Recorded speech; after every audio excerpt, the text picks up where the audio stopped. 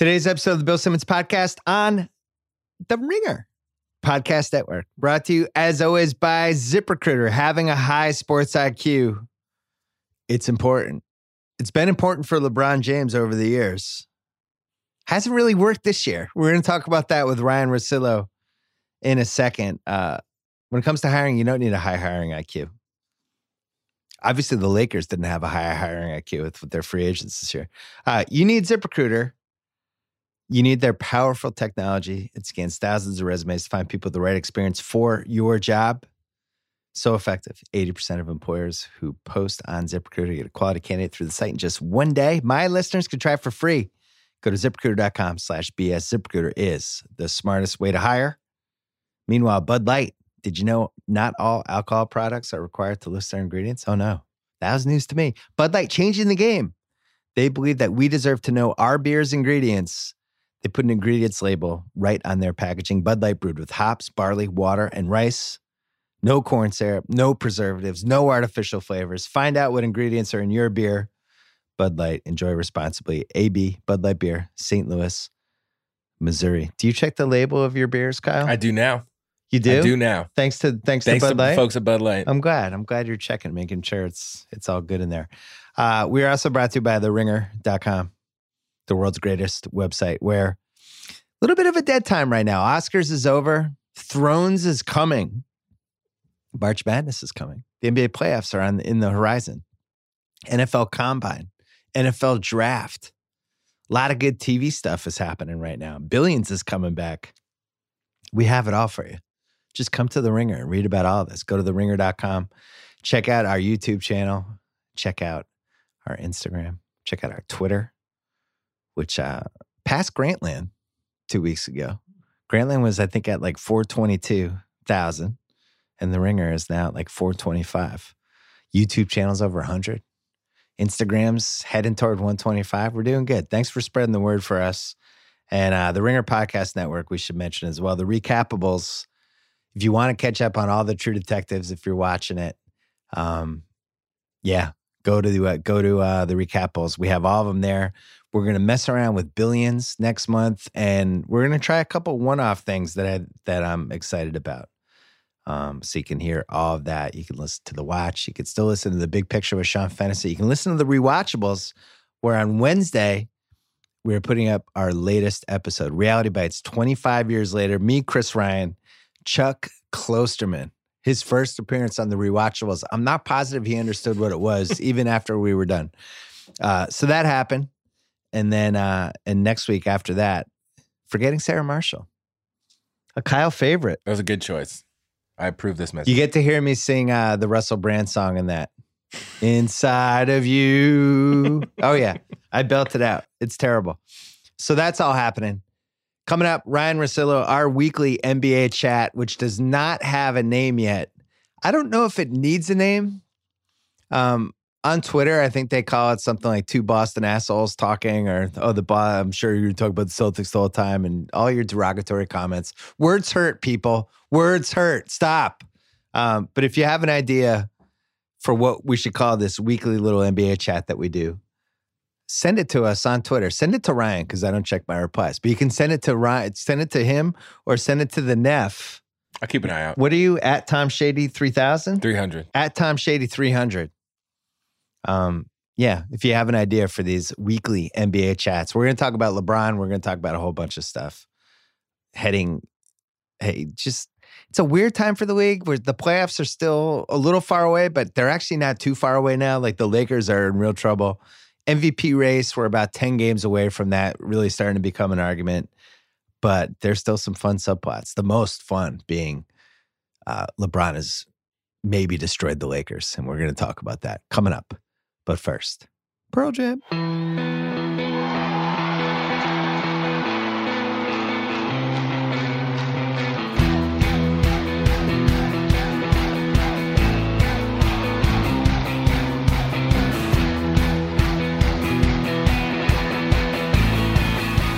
All right, it is Tuesday morning here in Southern California. Ryen Russillo is here. Every week we do this. We talk about basketball. We're going to be doing it all the way through mid-July. Usually we're going to do it on Sunday nights, Monday mornings, but the Oscars screwed things up for us this year. So I'm glad we waited a couple days though, because this Lakers thing has now gotten to the point where I'm ready to deep dive it for 40 minutes. The LeBron footage last night.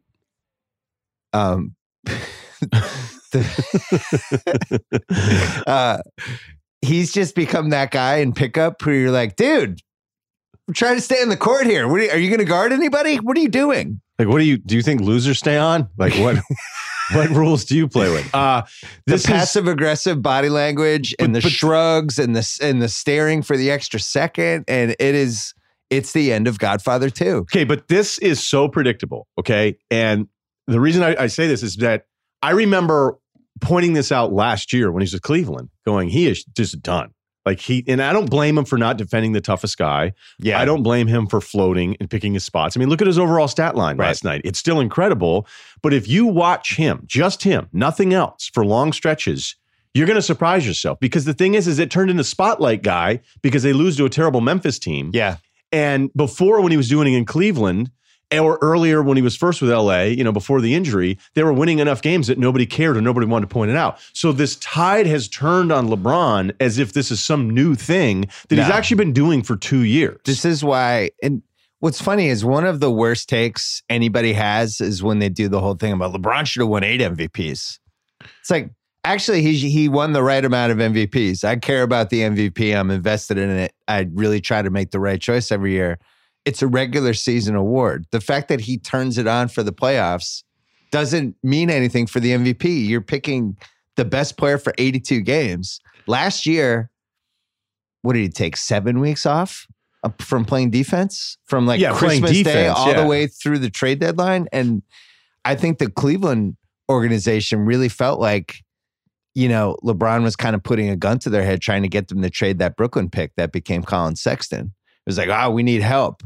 But also he wasn't going all out in those games. And that really caused a lot of tension on both sides. And I don't know who can say anything to him because, I think of that Tristan play where Tristan just kind of snapped on him on the court because Tristan's going, hey, dude, you're in between on your decision. And then whatever it is, if they score, then it's somebody else's fault. And that's basically Tristan's point. I'm not the biggest Tristan guy, but I think you could even see LeBron in that moment go okay, he actually might be right. But I don't know that there's certainly no one on this Lakers roster that can say that to him. If you watched... No, the body language is... No way. The Kuzma and those guys, they are just... You could tell they're traumatized now.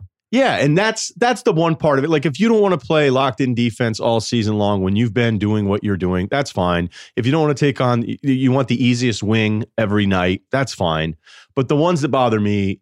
when he turns to the teammates and you're like, dude, that was your guy. There's no debate. There's no debate. Yeah. It's funny because sometimes I think about different players, like whether it was Grayson Allen and you just go, oh, you know what he is? He's just that spastic kid in your neighborhood that just can't not freak out. Yeah. And he just happens to be really good. He's at Duke. LeBron at times is that guy in pickup who's been awesome, has a cool car, girls love him. And, if you score on him, he's going to fake an injury because he doesn't want to look bad. And there's times where I see it and I go, okay, but this is all coming to a head now, despite they've saved their season twice in the previous 2 weeks. When you lose to that Memphis team, and if you haven't watched the Grizzlies in the last couple of weeks, Memphis and New Orleans without Davis, think about those are 2 of the 4 worst teams in the league with the talent they have and what their motivations are for the season. For whatever reason, I've watched Memphis 2 full games in the last week, and when it first dawned on me, Avery Bradley, if Ivan Rabb was out there with Caboclo, and then Noah comes in, who looks like he just got back from Morocco. Yeah, he looks great. He looks like he should be holding a strawberry daiquiri on the sidelines. It's unbelievable, but he's still got the bicep veins, so it's not like he's fat. Him and Tyson Chandler going mano a mano last night was really special. It was like, wow, Tyson Chandler in 2011 basically swung the finals with his defense. And Noah in 13, I think I voted him 3rd or 4th for MVP. He had that 1 year. Shells of themselves, yeah. Yeah, and then Noah we watched die in front of our eyes in that Wizards Bulls series. Yeah. Where his soul was still there, but his body had died. And he was killed that day. It's weird because he played 50. I think he played 68 minutes in one game. Oh my God! Remember that? Tibbs always gets blamed for other guys, but it was really Noah was the one that I feel like he had it. I mean, Luol Deng wasn't great either. Deng, he was playing like 40 minutes a game that one year. Yep. But anyway, the LeBron stuff, it's weird because it's almost become like politics where there's no nuance in the LeBron debate anymore. And we can both say, I think he's the second greatest player ever. I thought what he did in the playoffs was amazing. I think his durability is amazing. I thought the fact that he donated to the school was amazing. Like, there's all these things I really like about him. And there's a couple of things that I really dislike about not just how he handles stuff, but the way it's covered and the behavior that we excuse from him. Like the fact in 2014, I'm coming home. This is it. I'm back in Cleveland. This is where I'm going to end my career. Go back and read the pieces about it. And then he just does year-to-year deals. And then after he won the title, he's basically hatching his exit plan, I think, for 2 years. We started hearing about that summer of 2016.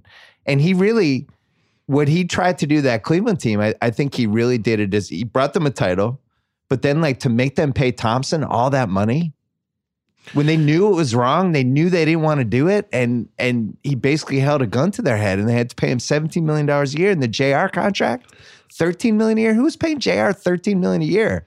Like he left that team in shambles. And that's it just not wasn't, new, right. Just wasn't fair, you know? And I don't think he took enough shit for that.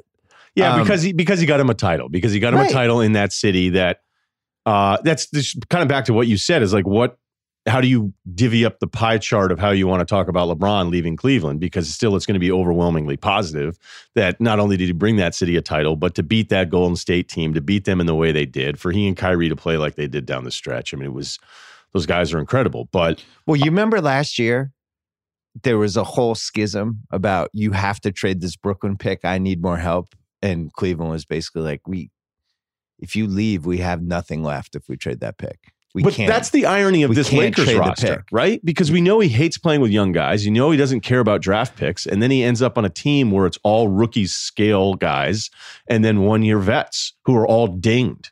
And that's why they were available. I'm flipping that around, though. I don't feel like this is the young guys' fault. The issue with this team is the guys they signed. All those guys suck. What? Pope, Rondo, KCP, right. Michael Beasley's already gone. JaVale McGee, Lance Stevenson. These guys all suck. And remember, their whole pitch was, and you could tell, it was before they even said it. I was like, what do you guys want to win a street fight? And it was like, Golden State's soft and we're going to be able to go toe to toe with them and we can win it on the court. We can win it in the alley. And it's like, or you can miss a ton of shots. I like Kuzma. I like Josh Hart. I think Ingram has potential. I still don't know what he is, but all those guys there, wouldn't you say their hearts are in the right place at least? Like they play hard. I watched them. Kuzma plays hard. Last year for 2 months, those guys were playing hard down the stretch. So it's not like they're lost causes. No, I wouldn't say that. Ingram is still confusing to me about what the best version of him will be and who he guards in the last 5 minutes of a finals game and all that stuff. Like, what is he? Ultimately, what is he? Where is he on the court? Who are the right 4 guys to have with him if I'm trying to win a title? Those are things I don't know. And I think you could actually say the same thing about LeBron at this point. You watch LeBron now, he's so big. I mean, he's bigger than Karl Malone was, and it's like he's clearly a power forward, maybe even like a stretch 5. Remember, he would never, ever tell us how much he weighed, and then he dropped that he weighed 280 last week? Kyle or LeBron? Kuzma? I was making sure Kyle's paying attention. Sorry, Kyle. No, Kyle looks good. Kyle looks good. Yeah, Kyle's getting in shape. Feel it. Thick is in. Zion's bringing back thin. But like Instagram. LeBron, the days of LeBron being a small forward is over because, you talk about, all right, if they get Davis and then Draymond Green signs with Clutch. And I saw online somewhere, it's like, what if they get Anthony Davis, Draymond Green, and LeBron? And I'm thinking like, that's a weird team. I'm not sure. Yeah. I'm not sure you can play those 3 guys together. You basically have 3 power forwards. I think LeBron has now become a hard guy to figure out who is the right team to put with him. And the more I watch the Kyrie debacle in Boston, it's like Kyrie's kind of perfect for him. Kyrie is like the greatest heat check guy of all time, right? He can be over there. He doesn't need to be involved. And then if you need him, he can carry you for 6 straight minutes, which is kind of the perfect guy to be with LeBron. And that didn't work out. So I don't know who You're the absolutely perfect guy right is. about Kyrie. Absolutely. And I think going back, the plan was before, all of this stuff happened, is that LeBron would shift into this point forward and that Kyrie could carry the scoring load. I think LeBron wanted to, despite, the narcissism of any superstar in sports. The thing LeBron probably deserves credit for, but he didn't get the chance to do it, is that I think he wanted to, and this is going back years ago in these conversations, but he wanted to shift into letting Kyrie be that guy every single night, and I'll still get my points, and I'll play kind of this point forward thing and run the offense through me, and that's how I'll transition as I become an older player. And now it's, the numbers are still so impressive. But because this team is losing, and we saw evidence of Luke Walton with a young group last year actually be competitive defensively, which I always bring up because I think it's important to remember that these guys actually competed and were okay. And we all thought down the stretch last year, like, oh, Luke Walton, that Warriors thing wasn't a fluke. This guy knows what he's doing. Yeah, right. And now he's a complete schmuck who has to go coach college because he couldn't figure out how to mesh LeBron and all these weird veterans. Rondo's the only one who's defensible of all those guys they signed. But even that's a weird fit for LeBron. He's never played with a point guard that can't shoot like that. Yeah, and Rondo's, I think, from especially the last few weeks of him being back, it's a lot like what it was in other stretches. Like that Pelican stretch for Rondo was actually very un-Rondo-like, that he was so locked in every night and he was consistently great again. And you're like, what is this? But that goes back to the whole fit thing. I just really like that team for him. He had Holiday, who could guard the other team's point guard. Mm-hmm. But play off the ball on the other end. He had Davis. It was lob central. Who are the lob guys on this Lakers team? Who's he throwing lobs to? Right, other than JaVale. JaVale, who... And Kuzma, I guess, a little. I don't know. So who, in the 2016 finals, what was their crunch time? It was LeBron, Kyrie, JR. Thompson, JR, and Richard Jefferson, right? So think about, this is the team that LeBron had the most success with over the last 6 years. And it's basically Thompson as kind of a rim runner, rebounder, help defender center, not traditional center. Thompson was like in and out, but then against Golden State, like they didn't box him out for 3 or 4 games and he killed him. So him rebounding. Jefferson is just like good perimeter defender. And then just somebody in the corner to hit an open shot. JR just as a 3-point shooter who's just fearless. Well, that's what everybody loved him again. He took his shirt off. He hit a bunch of shots. Kyrie is the second scorer / second creator. So my question is, if I'm putting together, so basically he's the power forward in that lineup. So if I'm putting together another lineup with LeBron, already I'm screwed because Kuzma, what is Kuzma? He's a 4, right? He's not a 3. I think you can get away with him. You can get away with it, but it's not great. So, all right, let's say Kuzma's in the Jefferson role. Yeah. Okay. I'm probably okay not with that. ever going to be the defender, but. So Ingram is in the J.R. Smith role? I don't feel great about that. The Kyrie role is like there's. Do you know what's crazy? And this is really speaks to his game. We left out Kevin Love. Oh, wow. That's terrible, but it's actually kind of weirdly fitting. Yeah. All right. So let me start over. Sorry, Kevin Love. They played 7 guys in Game 7. So he was playing. It was LeBron, Thompson. Yeah, Tristan played 32 minutes, which you would think because then that shifted where there were other matchups. So it was LeBron, Love, Thompson, Jefferson, Kyrie. So JR was on the bench. I'm imagining, well, JR played 38 minutes in Game 7 and Jefferson played 25 minutes. So, yeah. I go back. I just remember the defense. How the hell did the Golden State Warriors score 13 points in the fourth quarter of Game 7? They just wore down from that streak. And I don't think Curry was healthy. And then... You seriously think because they went for 73 games, then it kicked in Game 7? That's when they actually got tired? No, I just think... I think that season was a grind. And I think they ran out of gas to some degree. But the real problem was Barnes died in the last 2 games. Barnes couldn't hit a shot. Festus Ezeli... They didn't have a fifth guy. Turned the ball over. Curry throws it around his back out of bounds. Iguodala gets blocked. Kerr had to take out Barnes.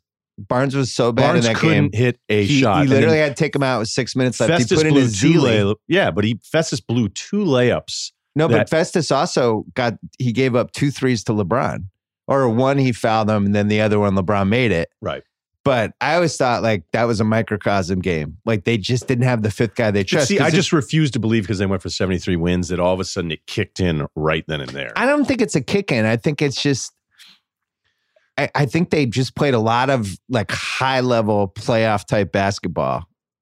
And they just seemed like it was just too much. They folded. You watch that game, they didn't even score in the last 5 minutes. No, you just kept like when it was over, you went, wow, Cleveland just won this? Because you just never, I mean, Golden State still feels that way. Whenever they're down in the fourth quarter, you're still sitting there going, all right, whatever. Like, well, it's a great what if because there's 2 different what ifs. One was that OKC just should have beaten them in game 6, and Durant and Westbrook were both atrocious. So you got that.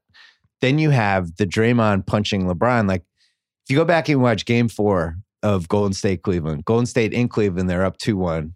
And this is like the game. You figure Cleveland's going to rig it, or the NBA's going to rig it with the refs for Cleveland or whatever, just trying to extend the series. And Golden State goes and they haymaker them and they win. And they pull it out down the stretch. And that was it. And then Draymond ends up getting suspended. But that series should have been over in 5, I think. Yeah, it should have been. But that's another point that I always bring up where it's, so how are they, like the 73 win pursuit? They weren't tired until after that. Like that did change everything. I actually thought they were tired in the OKC series. They really had to reach deep for that. And I think it's really tough to do that 2 series in a row. You know? Where you're like really reaching into the deep recesses of your soul to pull it out. They should not have beaten OKC. Yeah, at the end of that OKC series, and granted, you're down 3-1 anyway, but they played with an urgency that had to be mentally exhausting. But that's my point. If it were exhausting, then I don't think you would have gone up 3-1 against Cleveland. And I look at it like the 87 Celtics, my favorite team ever that didn't win a title. And they went to the depths of death with Milwaukee in round 2. They're down 10 points with 6 minutes left in game 7. They've pulled that out. Then the next series, Detroit, the famous Bird steals the ball. Game 7 is just a bloodbath. They just pull it out. And by the time they got to the finals, it's just hard. It's hard to keep doing that round after round. Okay, but even if that's all true, there's no way that I accept that as the number one. The number one reason is LeBron and Kyrie. Number 2 reason is Draymond screw up. Number 3 reason, like there's different. For me, number 1 is Draymond. Number 2 is I think Curry was probably 75%. Yeah, he wasn't driving the way he normally is, but he also was just had all different 3-pointers games. and jumpers. And then the third reason I think is that Harrison Barnes just cratered. Like, but they couldn't play him in crunch time of the biggest game of their season because he was so bad. Let's take a break, and then I want to talk about what we would do if we were Mitch Kupchak and Rob Pelinka right now, looking at what we are, where we are, and what the summer's coming. Are we talking just Hornets trades here? Whatever we want. What's up with Mitch? What did I say? Mitch Kupchak. I meant Magic Johnson. Sorry, Magic. Mitch is like, wait a minute, do I get to come back? If we were Magic Johnson and Rob Pelinka having lunch today, and Jeannie Buss said, you guys got to figure this out, what would that conversation sound like? That's coming up right after this. Let's take a break to talk about Zoom. When you use Zoom, every day is a little bit better with the web's best reviewed video conference service. Zoom video communications used by millions to meet one-on-one or hundreds at a time. Zoom video conferencing lets you connect face-to-face with anyone across town, across the world, around the world, whatever you want. Flawless video, clear audio, instant sharing of files, videos, anything. You can connect through any device, desktop, laptop, tablet, smartphone, conference room system, Zoom video conferencing, Zoom rooms, Zoom video webinars, Zoom voice cloud phone system. It puts state-of-the-art tech at your fingertips, lets you do business at the speed of Zoom. And if you're not using Zoom video communications, the only question I have is, why not? I will make it super easy for you. Visit Zoom online, set up a free account today. Randomly, I had a Zoom conference call 2 weeks ago. It was outrageously easy. It takes like 0 time to download the app, and all of a sudden you're ready to roll. Try the most affordable and most reliable video communication solution on the market. Meet happy with Zoom. And since we're here, Don't forget about the rewatchables. We are putting up a new one this week. It is Reality Bites. We're dropping it on Wednesday. And I'm at the Sloan Conference in Boston for the tail end of this week, interviewing Adam Silver on Friday. And hopefully we'll have that for you next week. So stay tuned for that. Apologies again to Kevin Love for forgetting that he was out there in Game 7 of the finals and was an all-star, I think, that year. I got to be honest with you. I think it kind of made sense. Made sense? Okay. Yeah. All right. So here are the Lakers. 2019. LeBron is on the books for $37.4 million. Lonzo is 8.7. That's kind of brutal. Yeah, those rookie scales at the number. Top. Yeah. They'll be resetting that next CBA. People are like, man, they really miss Lonzo's defense. It's like Lonzo's the most up and down guy. I love Lonzo, but he's the most up and down guy they had. This is not the reason that they're in a tailspin because Lonzo's not out there. You love Lonzo. I do love Lonzo. I think is there something I'm missing there? I don't know that I ever heard you say this before. I'm buying everyone's Lonzo stock. I'm still buying because you think like on a new team by himself. I think on the right team in the right situation, that guy's going to be lights out. Ingram 7.3. Kuzma and Hart are 4.0 combined, and then they have two more contracts: Wagner and Bunga, 3.5. So that's $61 million total, and I think the cap is a little over 100. So they got $40 million to play with. The big moves are they could, obviously Lonzo has value, so does Ingram. Kuzma, you could argue $2 million a year is one of the best deals in the league. He's not an all-star, but that's a pretty nice deal. Here are the free agents: Kyrie, Horford, Kemba, Durant, Clay, Bledsoe, Middleton, Randall, Vucevic, Butler, JJ Redick, Kawhi, Ricky Rubio. Those are the top ones. So, Magic Johnson, how would you save the Lakers? What do we do? Well, Davis is still your number one thing here, okay? Because, all right, let's map this out. How do you feel about Kyrie coming back to Boston now, based on all the different people that we talk to and all that kind of stuff? We can be less responsible than others, right? Can we be less responsible? Well, someone can still take a quote from this and then blame us when it doesn't go that way. But that's a new segment we have at the end of the podcast. So it's going to be blown out of proportion. Right.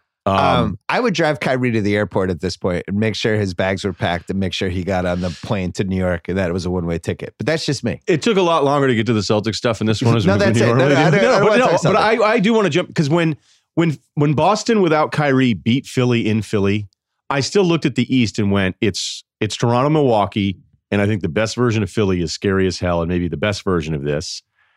And that's all I said. And I couldn't believe Boston fans. And look, I know how this works, but Boston fans being like, are you serious? Oh, let us, you're going to regret saying this. And I think, what team have you watched? What team have you watched in Boston that gives you any indication, there's any evidence that you know that they're going to be good?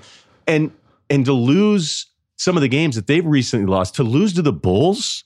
Are you kidding? It's not just the losses. How are we talking about the Celtics? It's not just the losses. It's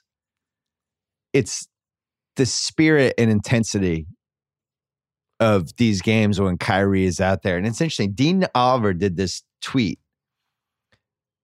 because people are like, well, Kyrie, he's the most efficient guy they have. The numbers are so much better when he's out there. But then there are all these numbers about the guys when Kyrie's not playing versus the guys when Kyrie's just not in the game, but he is playing. And everybody's numbers, when Kyrie's just not going to play tonight, everybody's numbers are so much better than in a situation where he did play, but he's just resting. And that's weird. I can't explain that one, but it does back what I'm watching on the eye test, which is they play harder when he's not suited up. I don't know what it is, but the net rating with him versus without him was dramatically different in favor of them being better without Kyrie. But there are plenty of people around the league, they're like, oh, no, who cares? Like, just watch. It's a Kyrie thing. Like, nobody likes. So the whole reason I'm bringing this up, and by the way, Horford's a $30 million player option. So yeah, but I think, okay, you think he's available? I just didn't know if you were saying he was straight up. I think there's a world in which he opts out. If, with the way the tampering goes, if a team like the Lakers are like, if you opt out, we'll give you $120 million for 4 years. Definitely.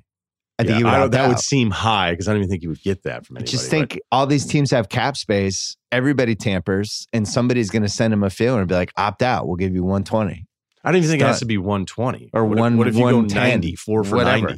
90? So anyway, back to the Lakers. But the whole point on that is that you and I don't like, for however that shifted of Kyrie and all the positivity that's a done deal. It's fine. It's fine. It's fine. Like nobody seems to feel that anymore. The bigger picture issue is you're investing a 5-year, $200 million plus contract into somebody who it just doesn't seem like this situation is going to get happier.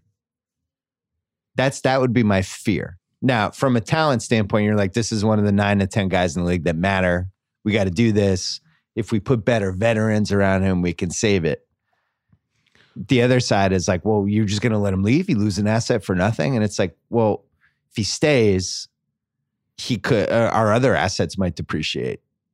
What happens to maybe Jaylen Brown leaves in 2 years, and then I'm doing a Hail Mary trade for Tatum, and now I'm built around Kyrie and Anthony Davis, 2 guys who can't seem to decide what they want week to week. And now I'm being held hostage by those guys, and those are my 2 big money guys. Where is that getting me? Yeah, there's a path to the Boston thing getting really ugly. And it feels like a season. And like, okay, I understand like 6 months. Right. I understand why you did everything you did. Wow, none of it's gonna work. I know that's not what you wanted to do. We can go back to that at the end. Right. If you're the Lakers, though, here's the biggest thing I'd be worried about now. It's not even Boston trading for him. It's not even like the KD, Kyrie, Anthony Davis, New York Knicks, Hail Mary that the Knicks fans seem to think is happening. It's more realistic to me now that Davis could just re-sign with the Pelicans this summer. That he could look at all his options. Was that on the list of 29 teams, though? It was. So who was the team that was left out? I think he left out Memphis. Wait a minute, what? So let me walk you through this. Yeah, please do. If I'm Anthony Davis, I'm going to the Lakers. I'm playing with LeBron James, who is now going to be in year 18. This is my sidekick. All these other teams that he's had that have been unhappy, they'd have to gut the team to trade for me. So now it's just me and him and some free agent I hope we get. Am I in a better situation just because I get to live in LA now? I'm sacrificing $70 million, something like that. Am I better off just re-signing with New Orleans and then pushing them to make a trade in like a year? That's my point. Is it worth sacrificing, I think it's like 60, 70 million, something like that, to go to a situation that might be worse? At some point, it's just financially. You think the Lakers situation, you think there's a real argument to be made that the Lakers situation would be worse than the Pelican situation? What have they done from a front office standpoint over the last 6 years that makes you think that that's a competent organization? Like, serious question. Okay, but they get zero credit for getting LeBron? Like, that seems ridiculous to me. Like, oh, you ended up getting him when people weren't sure what was going to happen. Or maybe you don't want to give him any credit because he just wanted to come here. But, whatever. The result is a result. I'll give him a little credit. They That's deserve fair. more than, like, some people want to give him zero credit for getting LeBron. I'll give That's him not like fair. 25% credit. Okay. He wanted to live in LA. He's buying houses here. It's colder here in the winter than I was told. But so if you're Anthony Davis, yeah, would you sacrifice $70 million to play with the Lakers? Not with a guy with the injury history that he has, but as we know, there's a way he can do some year-to-year stuff where he can kind of recoup close to what he'd be turning down for that designated player deal. If you're Anthony Davis, would you want to go to Boston and play with Kyrie Irving, who has been one of the top 3 most erratic superstars? I'd rather play with a lot of people than Kyrie. I wouldn't be crazy about that plan. If you're Anthony Davis, would you want to play with the Knicks and play with KD, Kemba, and whatever? Zion, whatever pick they get. The Knicks actually are becoming more and more appealing, which is amazing to me. But if KD, coming out of All-Star Weekend, it's like KD's going to the Knicks. I'd be stunned at this point if that didn't happen. So, do they not realize that when they move the whole business operation to New York City, that everybody's kind of like, oh, so this is a done deal? Yeah, that seemed like a red flag. Right. Okay. Just him repeatedly signing the one and done contracts, and I'm just saying, like, they get these guys get annoyed about people talking about him, and you're like, yes, but you do things that, the LA home purchase thing is, at least you can argue some of it just because so many guys have houses out here that are never going to play here. Hey, Brian, 2 houses worth $43 million. It's probably a sign you're coming here. and everybody you do business with is living here. Yeah, right. Those are red flags. Okay, so anyway, we're going back to your Anthony Davis is signing with the Pelicans thing. No, I just think it's more realistic than it was 2 weeks ago. Like, what if? So let's say the Pelicans sell the team in the next 3 months. They bring some new hotshot owner in, and he's like, "I'm spending money. The first thing I'm doing, I'm not trading Anthony Davis. I want to keep him. We have a huge advantage right now. We can overpay him. He's one of the best power forwards of all time. I'm building my team around him. We're going to spend some money. We're not going to be a small market team."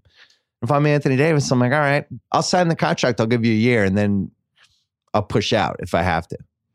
So it would just be this year. It'd be 19-20, and then you'd have to revisit this again next summer. In like December. Here's where I would say I don't think that's going to happen. I don't know if a sale is done, if it would happen. Would you bet your life against it? I wouldn't.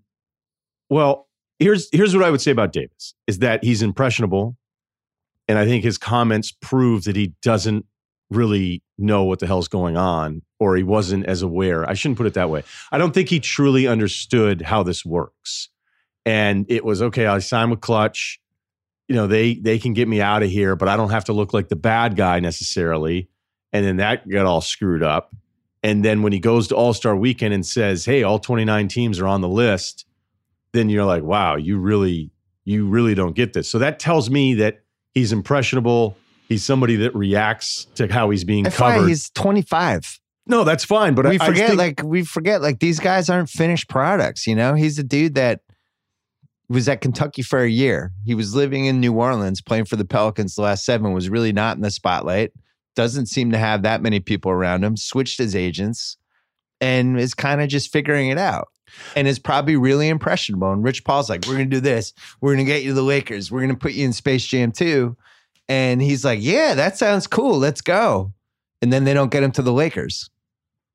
But why then would he decide, okay, you guys didn't get me to the Lakers, so now I'm calling my own shot now here a little bit? Like, I would imagine he's already over the New Orleans thing, and that he's still, because he's aligned with those guys, he still feels like LA is the best spot for him. That's the thing I think you're underselling. Maybe it's the Clippers? I don't know what the Clippers are going to do. I mean, everybody seems to think it's just Kawhi first, and then... I guess I'm looking at this more from these guys seem to change their mind. There's an ebb and flow to what guys think is the best situation for them in this league that is just super fast. Where you had like Kyrie 3 months ago, you'd be like, this guy could be a Celtic for life. And now I'm like, this guy's probably not going to be in the team next year. You have KD, but I think that's Kyrie playing everybody. You have KD signing with Golden State 3 years ago. This is where I'm going to be. This is the best basketball situation. And now, halfway through his 3rd year, is already moving operations to New York. I just think this stuff moves fast. And I'm prepared for anything with Davis, is my point. People are like, well, we go to the Lakers, we'll go to the Knicks. It's like, I think we should also at least list the possibility that he just takes the money and stays in New Orleans. Now, all right, back to the Magic Plinka thing.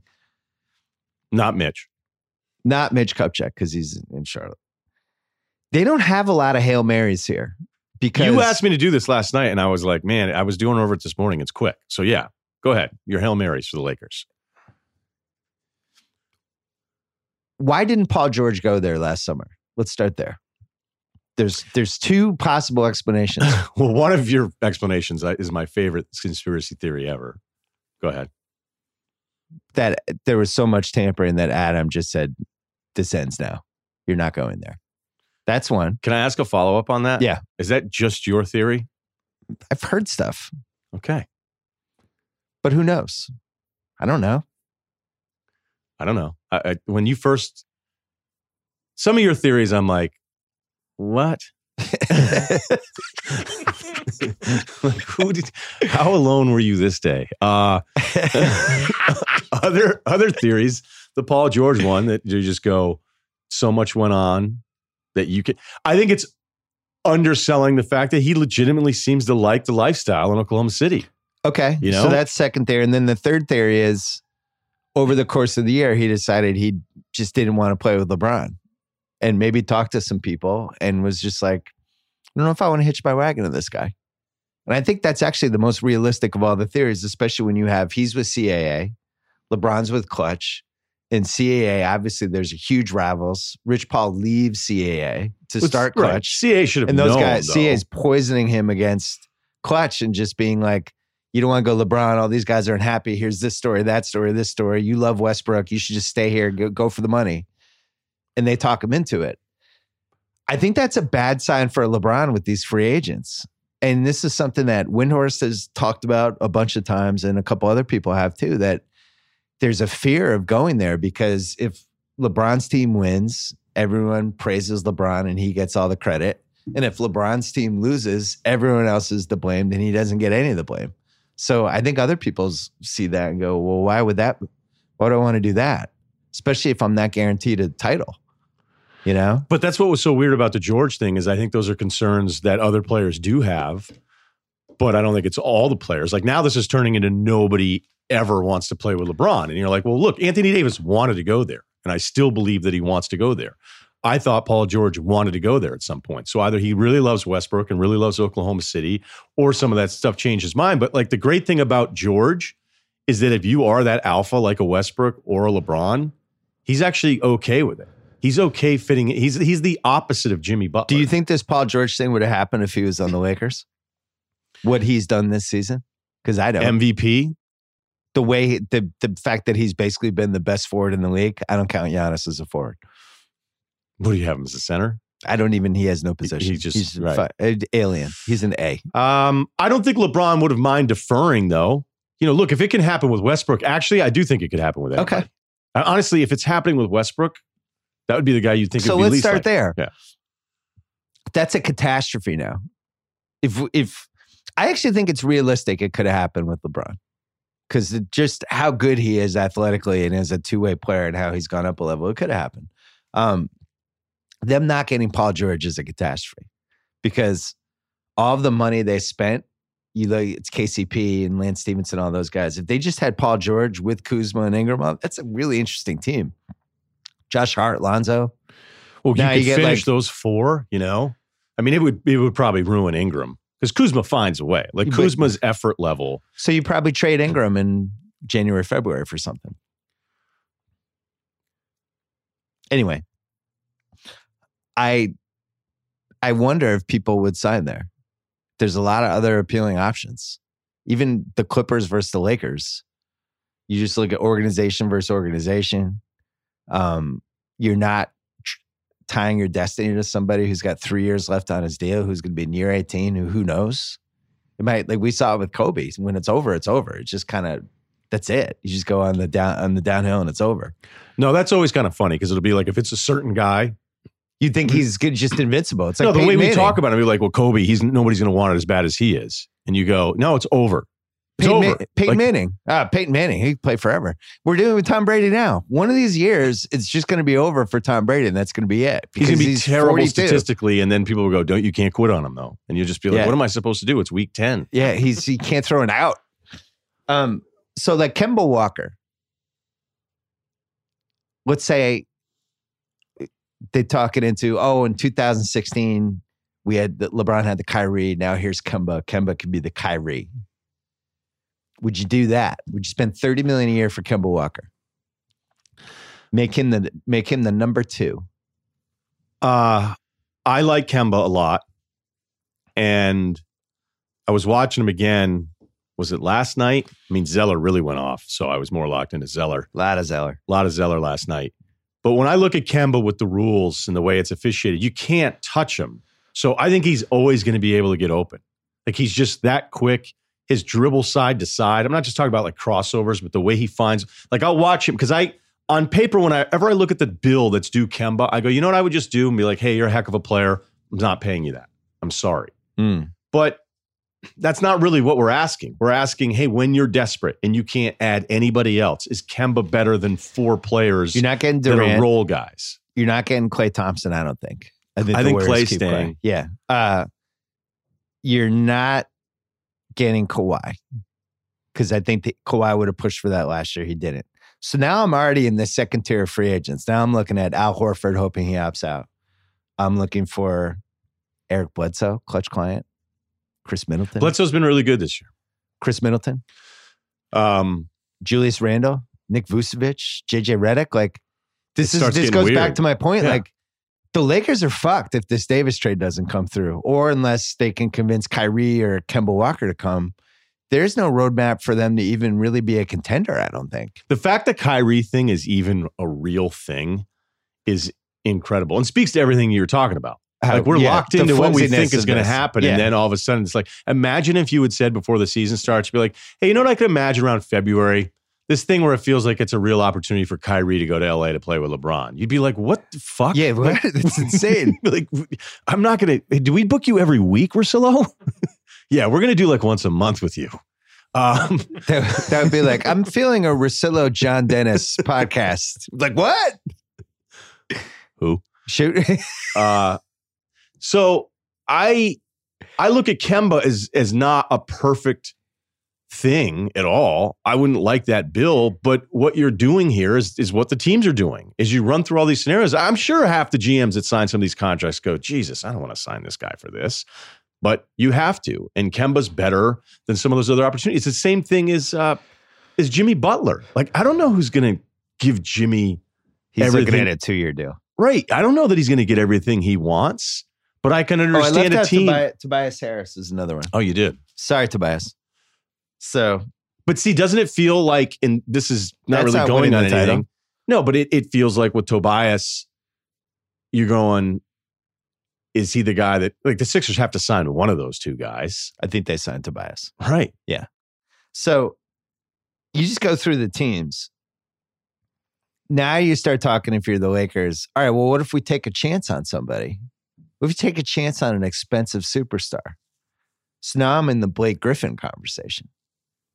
So let's say Detroit wants to Detroit's been playing well lately. I thought they were going to miss the playoffs. It actually seems like they might make the playoffs. Reggie Jackson had like a monster game the other he night. can be good for like a month where you're like, oh, Reggie Jackson. But let's say Detroit wants to get out of that contract. Lakers package some stuff and they get Blake. I don't think that makes them a contender. I think LeBron and Blake is a weird combination. So that doesn't work. I'm going to keep going. But see, I don't think any of this stuff, these are weird combinations. Love? No. Dame Lillard has been open about, I don't want to leave Portland. I love it here. So now CJ McCollum, does that change the game for LA? No.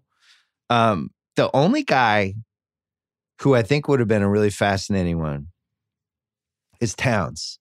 And now Towns has become untradeable because basically since Butler left, he's been on a tear and the potential that he's shown to be like maybe a first-team All-NBA guy in a year or two, I think he's now untradeable. So he's not on the table. I just don't know what the options are. Well, I don't either, other than I think it's all in for Davis. And I'm still, I was watching, I don't know if it was a players-only broadcast. Like NBA TV's been doing some different things now with these broadcasts where they had like a studio watching a game and then just talking over the game the whole time. And I think I hate it. Well, what's happening is that because it's this conversational thing, which I think Van Gundy and Jackson and Breen do a really good job with, where they'll call the game. Yeah. And then they'll do these moments where they kind of hit a radio topic. Yeah. And if you balance it right, it's great. You still need a play-by-play guy. Right. But when you do it the whole game and nothing's going on with the game and you never let the game breathe and you talk the whole 2.5 hours and it's just nonstop. That's stuff. When I hit the mute button. It's too much. And you're right. That's the play-by-play guy reining all this stuff in. But there's all these guys that still feel like that Lakers offer was like this really great offer for Davis. And it always surprises me. I don't quite get why anybody wouldn't want to wait around to figure out what the better options are. But we're still doing Plank and Magic? Because I have one more option for you. Well, what if you said, is it Bradley Beal? No. All right. Let's be terrible the rest of the year. Let's throw it away. Let's try to get like a top 7 pick because that will help us get Davis. Let's get LeBron to shut down, come up with some fake injury. And the problem is if he shuts it down, the young guys could actually potentially play better.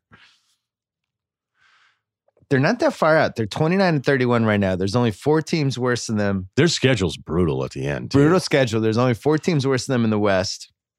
Unfortunately for them, Jesus. There's 8 teams worse than them in the East. I don't know. It's the probably answer. not. It's probably, yeah, I don't like the Hail Mary for them is I still would put faith into being able to convince Davis because he signed with the same agency to be able to get him here. But like, what's that would fascinating is you can't even come up with a plan B. And I can't either. What's plan B if Davis doesn't come through? This is my whole point. I don't know what their plan B is. Like, this has a chance to head to a direction where a year from now, he's like, you guys got to trade me. So now you're calling for, here's the thing we'll put this at the end of the podcast. The thing that Simmons says Lakers will have to trade LeBron. LeBron will ask for trade. The blow out of proportion thing? Yeah. Now, the blow out of proportion is going to be me saying I would drive Kyrie to the airport at this point. I'm just angry. I'm angry about the Kyrie thing. I'm not even rational anymore. Don't listen to me on Kyrie. I agree with you about the plan B thing because, I mean, this stuff is hard. It's hard, but it's always worked before. It's always worked. Like, you go to Miami, boom, it works. Okay, now I'm going back to Cleveland. And that's why when this whole thing put together, now if he hadn't missed 18 games, they're in the playoffs. Maybe it doesn't seem as dire. Maybe people are ignoring some of the same stuff that was happening at the beginning of the year, even though he had this nice defensive stretch, I think, before he had gotten hurt. But what it'll end up being is too much money for Jimmy Butler or too much money for Kemba. Like, that's so is that the Hail Mary Jimmy Butler? Yeah, and the thing is, I don't think Jimmy was even like a preferable guy. I'm not even talking for the Lakers. I'm not sure LeBron. What do you think they actually need? Because I think they need a scoring guard. That would be my number 1 draft pick. My number 2 draft pick would be a rebound rim protector. I actually don't think they need another wing.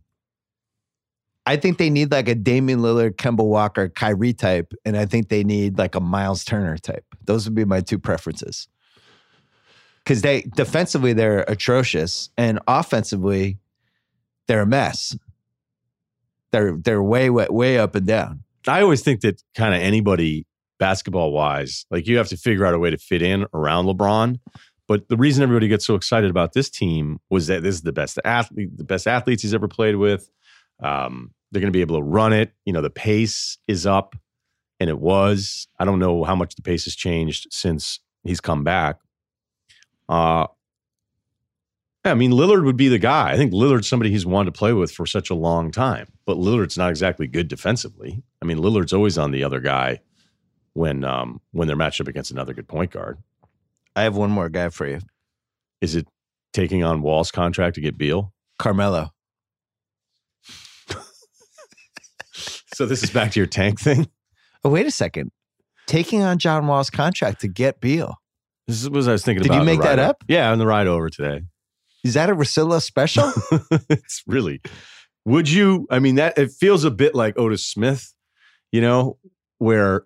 Let me see how that would work. It's brutal. I don't even know if they can get to that number. So that would be. Wow, this is a good. I'm kind of jealous of this one. So you're saying they would have all this, they would have like $40 million in cap space. They take Beal and they take John Wall. Is Beal good enough to take on Wall? Which is like $44 million.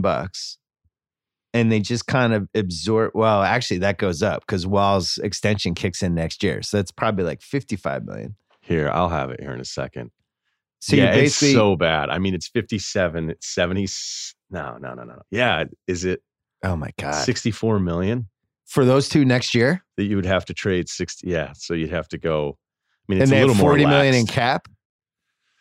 I wouldn't do that. I think you could get there. I mean, I always feel like you can always find a way if you want to. So Beal isn't good enough to take on, and Beal's been awesome, okay? Like, there's certain things with Beal some nights. Like, would you agree that even if we both really like Beal, there are moments where you go, if you're really one of those guys, it's more consistent. And it seems like he's better. How funny would it be, too? We've seen him go on this tear without Wall, and then it's like, actually, we traded for both of you guys. So you're still going to play with him. Unless you could redirect Wall somehow, that doesn't make sense. Probably impossible. But Wall 2 years ago, I mean, incredible. So could you talk, if you had no other options, could you take on both of those deals, telling Beal you're going to get the extension? Back in like December? Yeah. So you'd have to trade. I don't even think it works. Wall's with the a clutch guy. I don't even think there's a way to make it work. You'd have to basically trade all your young guys for that. I don't think that works.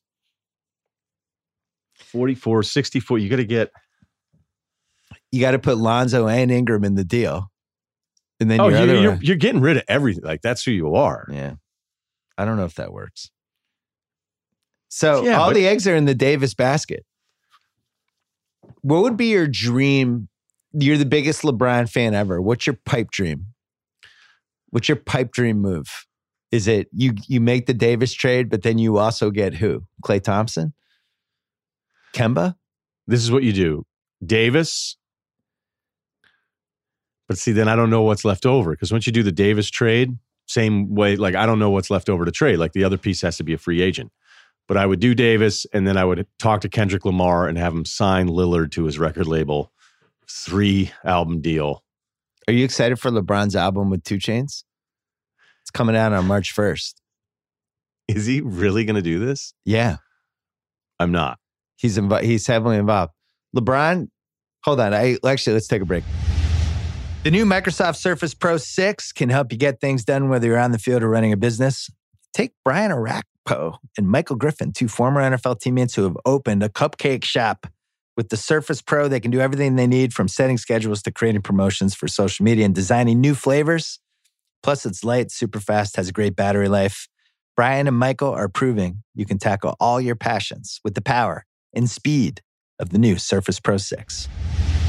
Talking about LeBron quick. LeBron with the speech about how the young guys have to just breathe basketball and they have to be all about basketball and whatever. And meanwhile, he's the host of The Shop. He's doing an album with 2 Chainz. He's bringing back Space Jam. He owns multiple companies. He's going to Duke for random reasons to see Zion Williamson in person on off days. One of the most hypocritical moments in the history of recent history of the National Basketball Association. I really enjoyed it. I was thinking about something for the Ringer. Yeah. You, me, Chris Ryen, and whatever other 2 white guys we can find. And we have a show called The Ship. And we do it from a boat. We talk about different issues. The Ship? Like a sailboat? Rowboat. Would we have to dress up like the guys in Yacht Rock? Yeah. It's cardigans.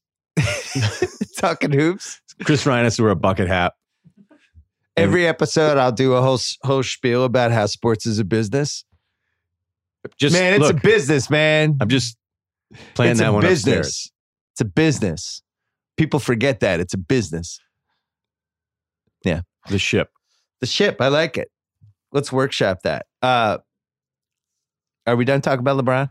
I don't think he has any outs, and I actually think this could lead to him getting traded eventually. I don't know if it's him getting traded. I just think it'll get to, like, everything we've talked about here.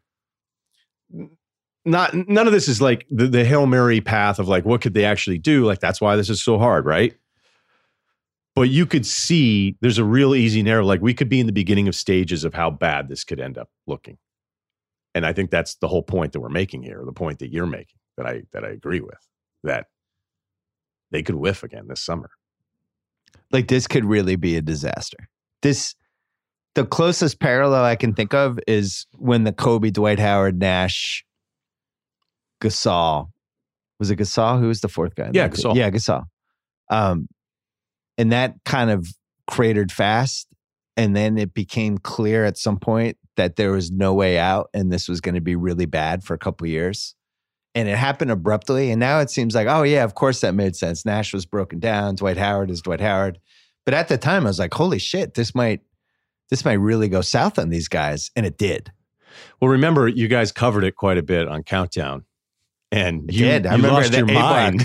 A-block every episode. I'll never forget watching it. You were like, do people, but it just kept, we're like, when is it going to click? When's it going to click? And it just never did. But that team on paper at least felt like it was supposed to be competitive. This team, for the Lakers, even LeBron had been healthy the whole time. If everything else is right, I didn't think they'd be ahead of, I didn't think they'd be a 4 seed, maybe a 5 seed at best. Would you trade for Lonzo if you were another team? I think the problem with Lonzo is that we get a sampling of what LeVar is still about. Yep. And, I actually had more respect for LeVar when he just didn't give a shit. Yeah. And you allowed yourself to be muted because LeBron didn't want to hear from you. So I actually, even though I don't like any of it, I respected him more when, hey man, you're big baller brand. And you let somebody kind of just shut you up for a few months. You think he got punked a little bit? Yeah. Okay. So come on, LeVar. The fact that happened this year and I'm about to trade for his son, his dad is going to the next stop, if he's on another team, it's going to be brutal. Yeah. And it's pointless. I mean, some of this stuff is stupid. I couldn't believe they wouldn't put my son in the summer league. Come on, dude. Every coach sucks. He doesn't even talk they take him out after 8 minutes. Well, it's a pretty standard pattern to substituting in the NBA that, a lot of people understand. So I like him with a certain team. I just feel like the father's going to go off again. And if I have a weak coaching staff or I have an unproven GM, I wouldn't be thrilled to sign on for that. Rough times for the Lakers. Let's talk about Dirk Nowitzki. That was pretty cool. That was really cool last night with Doc Rivers.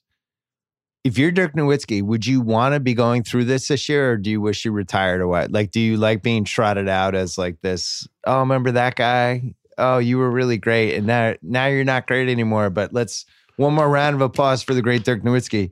Would you feel good about that or bad about that? I would personally enjoy it, but part of me wonders if he enjoys it or if he's embarrassed by it.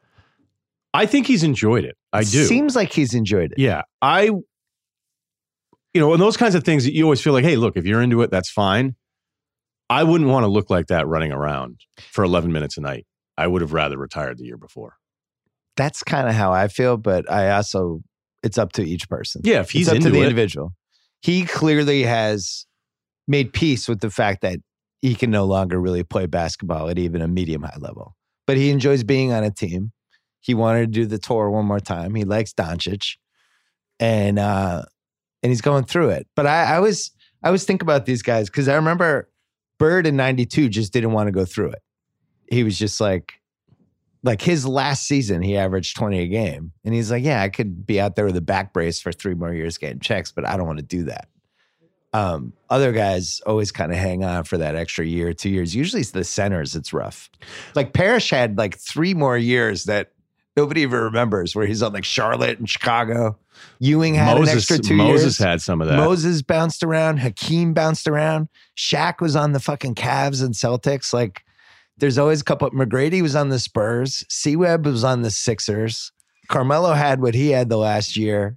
Not to put him in the class of those guys. No, but Weber had, you're right. Weber had, we always forget, but I think once it gets to the level of a Dirk, it gets a little weird for me because I think he's one of the best 16 of all time.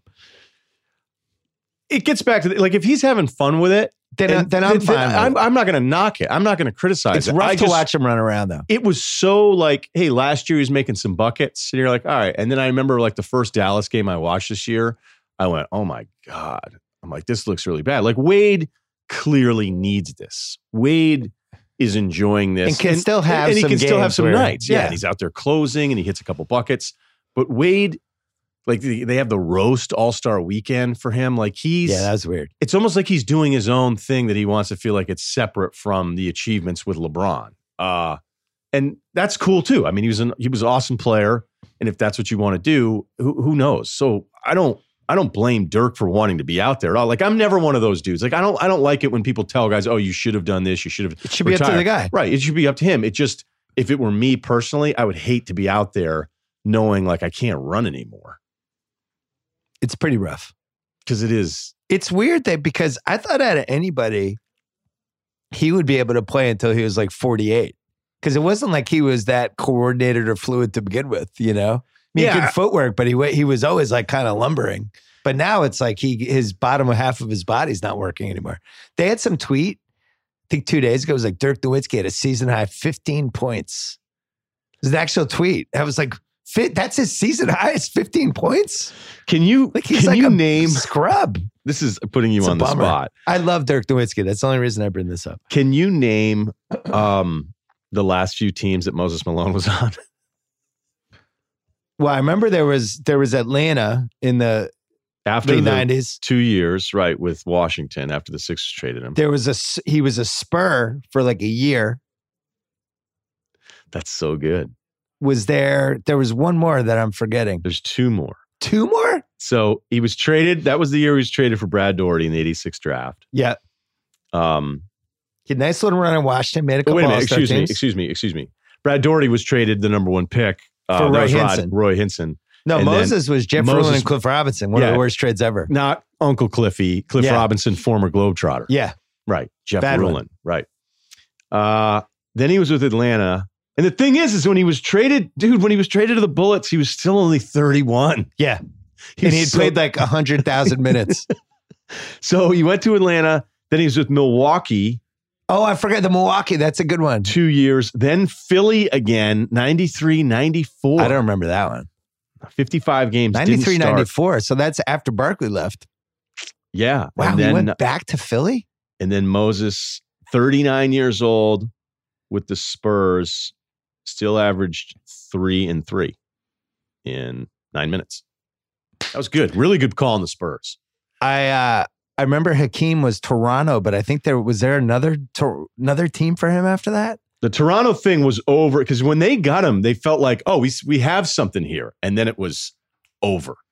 It was. Which brings me back to the point with LeBron. That's it. Just that 1 year in Toronto, over. Ewing had I think one Seattle year, and then ended up in Orlando. I think had like at least 1 year in Orlando. Magic. Yeah. But Parrish was like bouncing around through the mid-90s. Parrish has a ring from the Bulls. They had a free agent tracker. He was like on the bottom line here. So by the way, Hakeem's last year with Houston at 38, he still had a PER of 21. And that was a good Houston team. That was the Barkley. They were still kind of in the mix. And then as soon as he left, it was bad. It was bad that last year with Toronto. All right, so let's do. Did you want Daniel Ewing's numbers or Patrick? Daniel Ewing. Daniel Ewing. I hadn't thought about him in a while. So I want to do playoff matchups. Okay. We're going to do this every week until the playoffs, just because I think it's fun. The East is rough. So right now, if it ended today, we have Milwaukee and Charlotte in round one. Charlotte's 28-32. Milwaukee is almost at a 10-point differential, and that is going to be a sweep, and it's going to be ugly. Toronto, Detroit's 8-2 in their last 10, and they have a guy who I think is going to make the All-NBA, Blake Griffin. I think he's going to be a third-team All-NBA forward. Still not excited about that series, but at least it has a chance to be a little more competitive. Indiana, Brooklyn is your 3-6. I pick Brooklyn right now. Yeah. I like Brooklyn as well. Philly, Boston is your 4-5. That's the worst possible thing for the Sixers. And for the league. That's a really bad first round. I'd rather see that in the second round. Would you pick the Sixers right now, or would you stay with Boston considering how well they seem to do against them? Because there's nothing makes me want to pick the Celtics against anybody, but there'd be certain things. The playoffs last year, watching that most recent game again, Horford just gets up for Embiid. He's figured out Embiid in a slightly different way. It wasn't just that they lost to the Bulls, and I hate overreacting to regular season losses. They got destroyed by the Bulls. The Bulls had like 126 points. Markkanen was like the best guy on the floor. I almost sent out a "Would you trade Tatum for Markkanen" tweet, but have you seen Markkanen's like last month? He's unbelievable. Yeah. He like when I do trade value again, he's going to have to be in like the top 20. How many white guys are you going to have in your top 5 between Luka and Markkanen? You know what's weird about Markkanen? He has he brings the ball up like off rebounds and has like ideas of what to do and can find people on fast breaks or like take it to the hole. And he's not like a dunk over people, but he's got this weird kind of leaner Dirk game already where he's like in traffic, bouncing off dudes and hit little bank shots. And I really like that guy's game. I was impressed. I'd seen him before that game, but anyway, Philly, Boston would be your 4-5. My guess is that Indiana is going to drop. I don't think that's sustainable. The Celtics are somehow 2.5 games behind them. We're at game 60. And yeah. So my guess would be Philly passes Indiana, and then it's Indiana-Boston 4-5, right? I just kept waiting for the Pacers to keep losing. Like, okay, this isn't going to last. It's going to last. They're going to start losing games. It's not going to last. They did the old everybody stepped up thing after Oladipo went up, but I don't think that's sustainable for 3 months. They've won 8 or 9 games. Yeah, I don't get it. Maybe we're both missing something. Well, they're great defensively. Let me ask you this: Philly, Brooklyn, is that a slam dunk for Philly? Because I kind of feel like it's not. I don't believe this Brooklyn thing. You watch them every night. Every one of their games is fun. Everything's competitive. Russell, who is somebody I've never really liked, has figured some things out. He's Harden-ish without the free throws. He really is. But I don't think I'd get that carried away. I'd be more likely to pick Brooklyn against Boston than I would be against Philly. The all-time ironic playoff upset that's ever happened. Boston pillages their picks. The fact that Brooklyn's a 6th seed after having that many, like that's like going through a front office scandal and losing picks, what they had to go through. And you're supposed to be terrible after that. And the fact they're competitive. Now, I don't know what it really means. But Russell in these fourth quarters is one of the revelations of the whole season. I really feel like he can go to toe-to-toe against any star in the league. And get 3-pointers and good shots. His own team, though, remember, this is months ago. I don't know. I'm not going to bother looking it up. But remember when they had that comeback in Houston in overtime? They kept Dinwiddie on the floor and didn't put Russell back in. I remember. And that's when I was still like, okay, Russell's just the high usage to put up the numbers, but like this is Atkinson saying, all right, you know what? We made the run without him and we're not even going to put him back out on the floor. So I was like, okay, despite the numbers, despite people saying he's turned the corner, this is telling me everything I need to know. They're not putting him back out there. And I think Brooklyn did come back and win that game. And is he restricted or unrestricted? I didn't put him in the Laker thing because obviously that would not. He's not re-signing there. Yeah, but I do feel like, if you're talking about Knicks guys and KD trying to put together the perfect team to play with him, would you rather have for the next 5 years Kyrie or Russell? I can't believe we're doing this. I know. I can't believe it either. It's not an instant Kyrie. It's not an instant Kyrie, right? The knee injury stuff with Kyrie bothers me too. Like that's something that I don't think is ever factored into the Kyrie contract. Like it's just understood. Oh, you're maxing him. Are you? Okay. Well, you have to. All right. Yeah. No, I get it. No, they took the staples out of his kneecap. He's fine. Yeah. What? Yeah. It got hurt again. It's even better than before. What?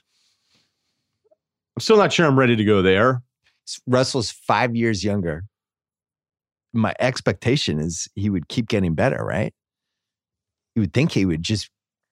Like I really feel like if you're trying to figure out who has Harden potential of all of these 23 and under guys, who has a chance to be like a potential impact guy offensively to the point that they're in an MVP conversation of all these perimeter dudes, what he's shown this year, like if you figure he gets 20 to 25% better over the next 4 years, this might be a guy who averages 30 a game. I can't believe I'm saying this, by the way. I'm as shocked as anybody. But you know how normally I would just be like, what the fuck are you talking about? He's like 22. Just, the fact that he's done this year and it's not like a losing guy, okay? No. This league can be really misleading. There are guys that put up big numbers on shitty teams and are losing players. It happens all the time. It was always my DeMarcus theory in Sacramento. Yeah. But Russell, the fact that they're winning and they're competitive, like I've had to correct my whole Russell thing. But again, I don't think I was wrong when he was a pig and they lost all these games. Like I wasn't wrong when I was like, no thanks. Listen, he's a late bloomer. So in February, 9 games, he's 26 a game. 8 assists a game. And the shots are unconscious shots. 10 threes a game, and he's making 36%, which is solid for the volume. He's up to 4 free throws a game for this month. I mean, the free throws to me are the red flag with him. I like when guys go to the line. When you're just jump shots and that's it, makes me a little nervous. Last month, he was 24 a game. No one on the Celtics takes any free throws. You ever notice that? It drives me nuts with Tatum. They don't ever. I feel like Tatum should have 9 free throws a game. And he doesn't. He's taking 20-footers. I don't want to make it about the Celtics again. But see, Trey Young. Like Trey Young is He was Trae Young. great last night. Yeah. He's had some really good games. I worry about some of the shot stuff. Like whenever I hear about Westbrook, right? Like Westbrook's totally changed his game. And, Royce Young's somebody who I love because he's so good on the Thunder. And if you're watching all 82, like I can't hang with you. You're watching them all 82. But I keep hearing about like, oh no, Westbrook's different. He's deferred. That's allow Paul George. I'm sorry. Whenever I watch the Thunder, it doesn't look like he'll play off when Schroeder's in. Okay. Like I'll notice that. But he's still he's only taking like one less shot a game than he was last year. I agree. He looks the same. He's deferring, though, in the last 5 minutes. He's deferring more than he was, the but that was when he had absolutely nobody else with him other than the bad version of Oladipo. And maybe George to an extent last year. So I know that like the beat guy for the Thunder is going to win this. I'm willing to concede it, except when I watch him, it doesn't look all that different. And when I look at Westbrook, I go, why can't you just take those 5 shots that suck and are horrible? How about you just don't take those 5? And then everything else will be fine. And like Trae Young, look. He should be fined when he takes threes. When you're this bad at it? Yeah. If you're going to make 1 out of every 4 threes, don't take threes. Trae Young, I'm glad you brought him up. Because he was a butt of every joke this summer because it was really bad in the summer league. And it got so bad that I actually started to feel bad for him.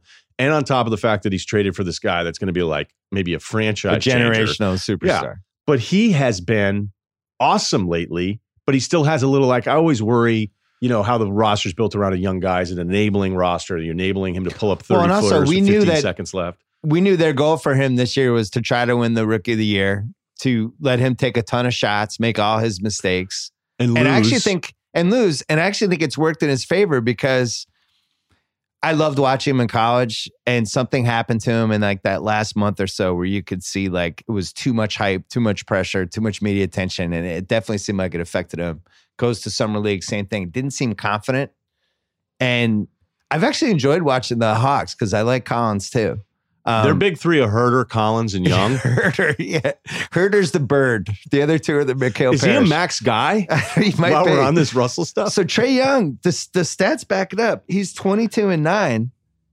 He's taking 7.5 threes a game. He's making 44% of them.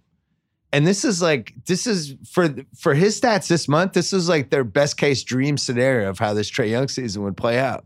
If you're going to say 22-9, over 40% on 3, and running the team reasonably well, like that's a fucking win for them. If this Dallas pick can become a good pick, that's not the worst trade ever.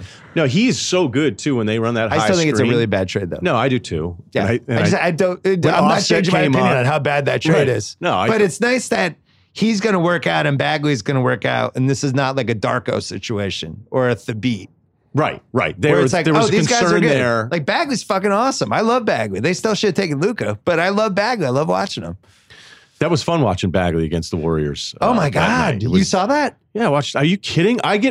Who doesn't want to watch a Kings Warriors game? He was a problem. Oh, so that brings us to Western Conference. Yeah. What a great transition, which I didn't even mean to do. It was wonderful. So Western Conference, we have some problems because we need to get the Clippers out of there. Nobody wants to see them in the playoffs. All due respect to the Clips. I finished The Sopranos. I want to start a podcast called All Due Respect. Wait a minute, you just rewatched it all recently? I watched 86 in 5 weeks. I just started Mad Men again. Oh, maybe I'll watch that with you. Virtually. I'll hold off. Yeah. Maybe I'll start it. I'll try to catch up to you. Jimmy Barrett, the comedian, so perfectly great. They cast that. That might be the greatest cast show they did great ever. It's everybody's best IMDb credit too somehow. Unbelievable. And I just got through the Jimmy Barrett stuff. Western Conference, Golden State. So you don't want to do Mad Men right now? No. I want to save it. No, but we need to come up with a top 5 ranking of guys. If you met them, you might be standoffish to because you hated their character on TV so much, and you're a weirdo. Oh wow, yeah, I'm serious. So Jimmy Barrett's in there. Jimmy Barrett, and he's awesome. He was also in Lost too. The guy, but like the white president in one of the 24s. You remember him? Like, I feel like if I ran into him at a cocktail You'd just be suspicious. hour, I would just be like, nice to meet you. And I would I always felt that way about Mayor Garcetti and The Wire. And then he became Littlefinger on Thrones. So now I think I'd actually like him. But I disliked him on The Wire. Yeah. Garcetti is LA, right? No, Garcetti, Carcetti. Yeah, Garcetti's the real God, one. I'm like fucking Eddie Edelman now. Just saying wrong names left and right. I called Mitch Kupchak and Magic Johnson. I actually kind of like Carcetti, though. I didn't think he was a bad guy. I'm just telling you how I felt. Didn't like him. All right, anyway, so back to the standings. Golden State versus San Antonio, 1-8. That's what everybody wants. Is it? Is it what everyone wants? I want Golden State Sacramento. I want Sacramento to get in. Oh, I thought that's what you just said. I'm No, sorry. Golden State San Antonio. I don't want that, yeah. Denver Clippers is 2-7. OKC Utah is 3-6. That'll be fun. I That feel game like was that's like awesome a the weird other night. rivalry now. Did you catch the whole game the other night? What was that, Friday? Yeah, I think it I was said Friday. to House on Sunday night that Thursday or Friday? I actually felt like Paul George was going to win the game for OKC, which was the first time I really felt it was like, oh, Paul George has this. And he did it. And he did it. Yeah. And then you know what's funny about like bad shots though? Mitchell forces it. Like he's kind of back, whatever the version of it that we were waiting for him to come back. Like I'm not dogging Donovan Mitchell at all. And I think we know the way they're built. You know, they're a weird team in that it's kind of one guy that's like, I can save a possession. They don't have anybody else. It's very Westbrooky how they use him. If it's like 10 seconds are left in the shot clock, they'll spread out for him and he can at least get a shot. And he's good at getting to the rim and kind of making something. And then Gobert comes in with his long arms and they'll save whatever just happened. I don't know how sustainable that is in the playoffs, though. And to think that it beat OKC last year. So sign me up for that. Because That'd be great. I thought, if anything in that regular season game was a preview, that'd be awesome. I think Portland-Houston, the 4-5, I think that one's really fun too. I'd enjoy that. So really, here's where we need to get to. We need Denver, San Antonio to be the 2-7. I'd really enjoy that. Little old school Jokic ball movement against this weird Spurs team. There would be nothing more Spurs than to win that series too. And be like, you know what, we got one at Denver. Fuck and then everybody. Yeah. Warriors, Kings. So here's my question. We're to max Rudy Gay. The Kings are only one game in the loss column out of the 7 spot. If it's Kings Nuggets 2-7, would you just blindly pencil Denver into round 2, or would you really think about it? Because I really think the Kings have some upside. And I think they're going to be incredibly tough to beat in Sacramento in a playoff series. You can beat them, but that crowd's going to bring it. They have so much energy. I love Fox. I love how intense he is. They got the 3-point shooters. The Barnes thing, there's a calming, he's just better than Iman Shumpert. Sorry. Yeah, he's just another guy out there and he gets some buckets. That guy's been in 75 big games in his career, and in a playoff game, he's going to be comfortable, even if he wasn't 3 years ago. The easiest thing to do is just write it off. Hey, it's new. It's still new. They're young and whatever. They have played hard all year long. Yeah. They play faster. I feel like their record could be better. They've had some... This is not some, it's easy if you haven't watched them where you would go, whatever. This is going to fade out. This is going to fade out. I don't think it is. Because Bagley's gotten better every month. And that's Bagley and Barnes are two things they didn't have 2 months ago. They have shooting. Forms. Even Willie Cauley-Stein, who like a lot of guys around the league were like, oh, that guy, By the way, he's a good playoff guy. Yeah. That's somebody who you can actually like 20 rebounds in a playoff game. Yeah. So I wouldn't dismiss Denver, Sacramento is, I'm telling you, that's like a toss-up for me mentally. I think Denver would win because they'd have the game 7, but I just don't feel like those teams are that far off. But even, Denver's kind of weird in that you look at the record, and depending on the week, they can still be looking at the 1 seed. But other than Jokic, there's guys that are real hit or miss around him. Right. Like you'll watch them some nights and you're like, man, I wouldn't trade Jamal Murray for anybody. And then there's other nights where you're like, oh, all right, well, these are the bad. They remind me of like a old school Brad Stevens Celtics playoff team, but with Jokic as a... So like 2 years ago? Yeah, like 2 years ago. But like just a lot of these random dudes where it's like, oh wow, Beasley's out there in crunch time? Okay. But then they'll make it work. But I just think they're trusting a lot of guys who haven't been there before, which is no different than the Kings. But that's my point. I feel like you have 2 young teams with really no playoff experience at all other than Millsap and Barnes. And at that point, all bets are off. I think that would be a fun series. Warriors King, the Warriors would beat them, but the Kings would they'd win game 3 and it would be super fun. Yeah, that Warriors Kings game was awesome because it wasn't like there's certain Warriors nights. I think, you could put that Saturday night game this past week against the Rockets where you go, okay, so you guys aren't into this and you're hoping you can just win it. And it was the old Doc Rivers. One of the smartest things Doc Rivers has ever said, he goes, I want the best player to be in the lineup on the opposing team. Because as soon as he's not in it, then I know I'm not getting nearly the same effort from my team. Doesn't try. And that's what's going to happen. And I think that's what happened there. When they played Sacramento close and you're watching it, you're going, Golden State's like trying. Like they're in this. And that's the big difference. I talked to Bob Myers about it. I saw him at All-Star Weekend. And we were just talking about how there's just no fear anymore with these teams. And he's like, yeah, I mean, they've been playing us now for 5-6 years. A bunch of the other teams in the league play our style now. And it's not like it was in 2015 where people were like, what the fuck is this? Oh my God, what? They're going to play Draymond at center? What's going on? And now it's like everybody plays like them. Do you miss that at all? The newness of that, the freshness, the horrifying nature of it. Like if you hated Golden State, then of course you don't miss it. I actually miss the pre-Durant Warriors where it was just really Curry and Clay, where it was just like, this is a team that's never won this is the type of team that has never won a championship in the history of the league, and they might actually win the championship. I thought that was a really fun run. I want to admit something here, because I think because we both like Durant, that I know I probably wasn't as bummed out about Durant going there because I thought it was pretty clear he didn't want to play with Westbrook anymore and he wanted to be basketball happy. And I'm like, good for him. But then if I say that, then that means like fundamentally, if LeBron had decided, hey, I want to take the mid-level and go play there too, that I'd have to be okay with it. And that would have sucked. You know, in theory, like obviously that's impossible. It wasn't going to happen. LeBron would never do that. I'm looking forward to Durant leaving. Me too. Because I think the league needs the reset. I miss, just like when Phoenix kind of felt like it saved basketball for a weird stretch, or maybe the talent depth wasn't there in the league. And this league is so deep now with talent. It's awesome. But we need a reset. Like I loved watching those horrifying Warriors moments early on because it was new and you're like, this is sick. And I became a fan. Like I became a fan just because it was so much fun to watch. I remember, when Denver was the 1 seed that year, and it's almost like a band that you had heard before any of your friends. And I'm on the radio show picking them against Denver. And I thought they should have beaten San Antonio after that. And unfortunately, I was on television predicting they would beat San Antonio and they got their asses kicked. No, they could have won that series. Yeah, they lost in 5. Yeah, but the Ginobili, like, I thought they were really in it. You know what it's like to be on TV when you predict something and then everybody's like, hey, how's that Spurs pick? Especially picking against the Spurs, too. And then having to go to San Antonio, they're all yelling at me on the countdown set. Yes, that does suck. That does suck. But I enjoyed it. I'm just saying it sucked. That was so much fun.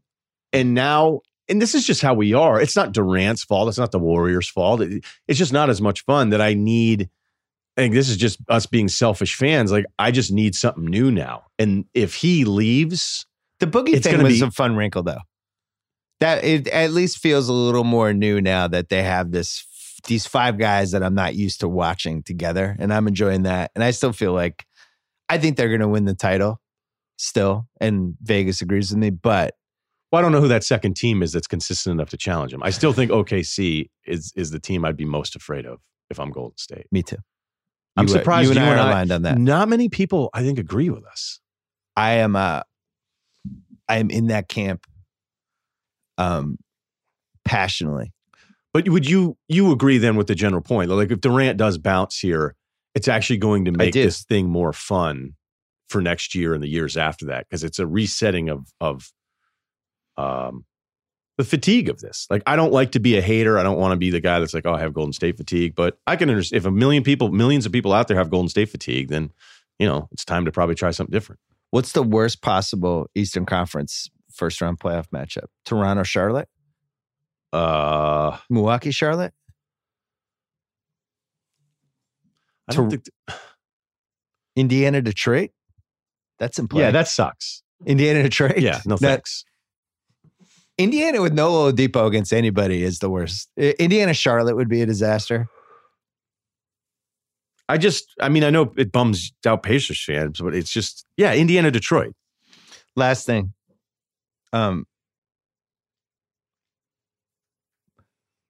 What's your ideal outcome for Zion with these last 4 weeks of the Duke season? Well, it's great that Nike stock was able to recover. I know.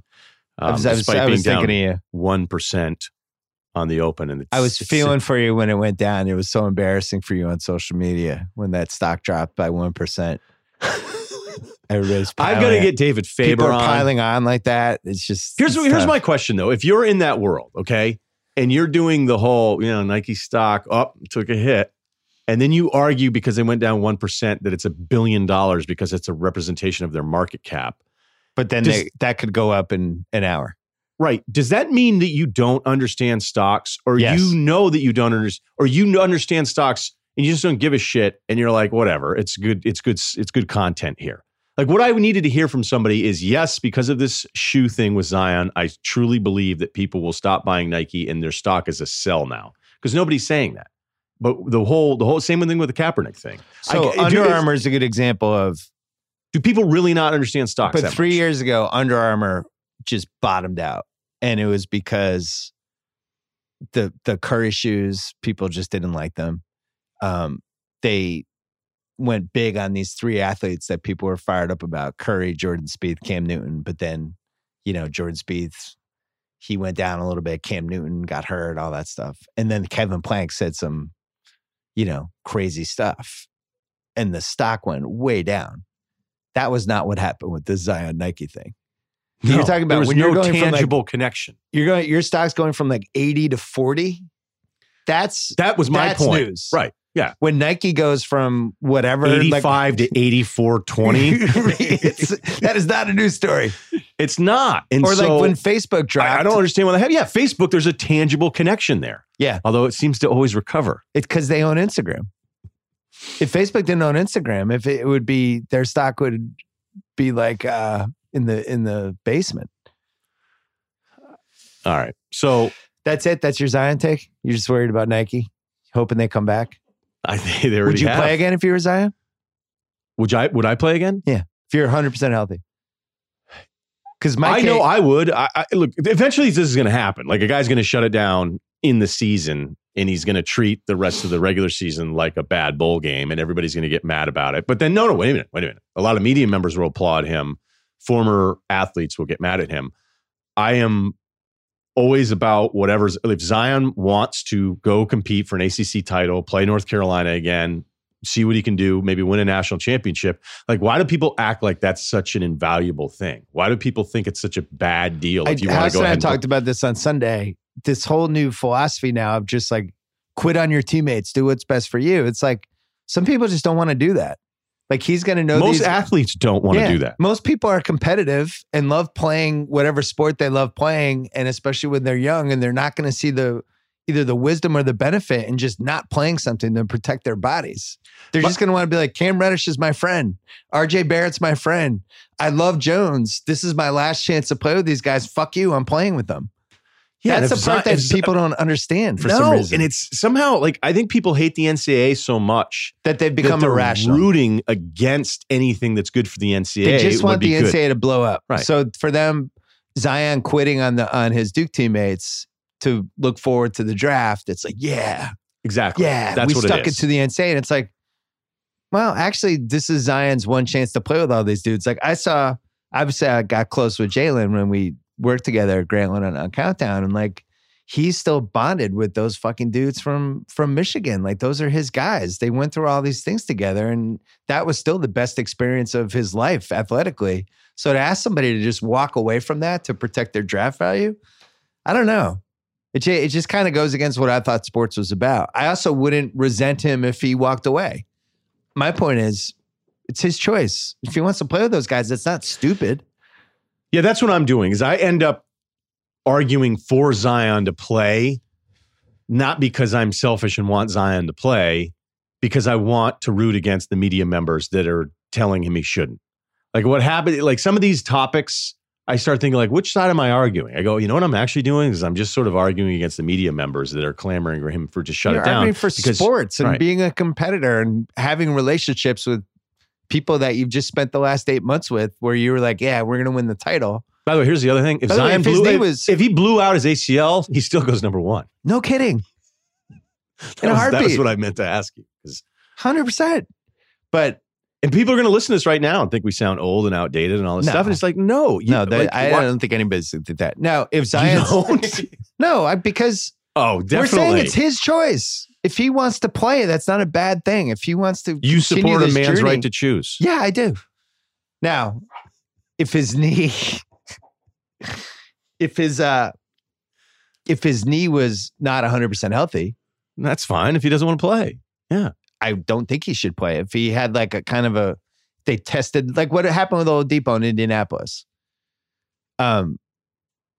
He knew his knee wasn't right and he kept playing and he was having issues with it. And then the fucking thing blew up and now he's out for 9 months. Like that's a case of like, maybe you shouldn't play. Yeah, but like the Isaiah Thomas thing, like how many times are we going to hear about that? And it's like, well, dude, he wanted to play. Right. He wanted to play. And now, they kind of misdiagnosed it. Well, see, but maybe it was impossible to diagnose correctly, but they thought it was one thing. But here's the thing: is like the support for the player part is great, but every single time, like if I have to read another thing that references that Isaiah Thomas lost $100 million, I'm like, is that really what we think happened here? Yeah, I don't think you think he was going to get $100 million. No, so I don't. All right. So we'll do this again next week? Yeah, I'll be on the East Coast somewhere. Are you going to be back in time? We could wait for you till you come back. No. All right. We'll have to do it. We'll do it coast to coast. Yeah, we'll do coast to coast. All right, cool. This is fun. Thank you.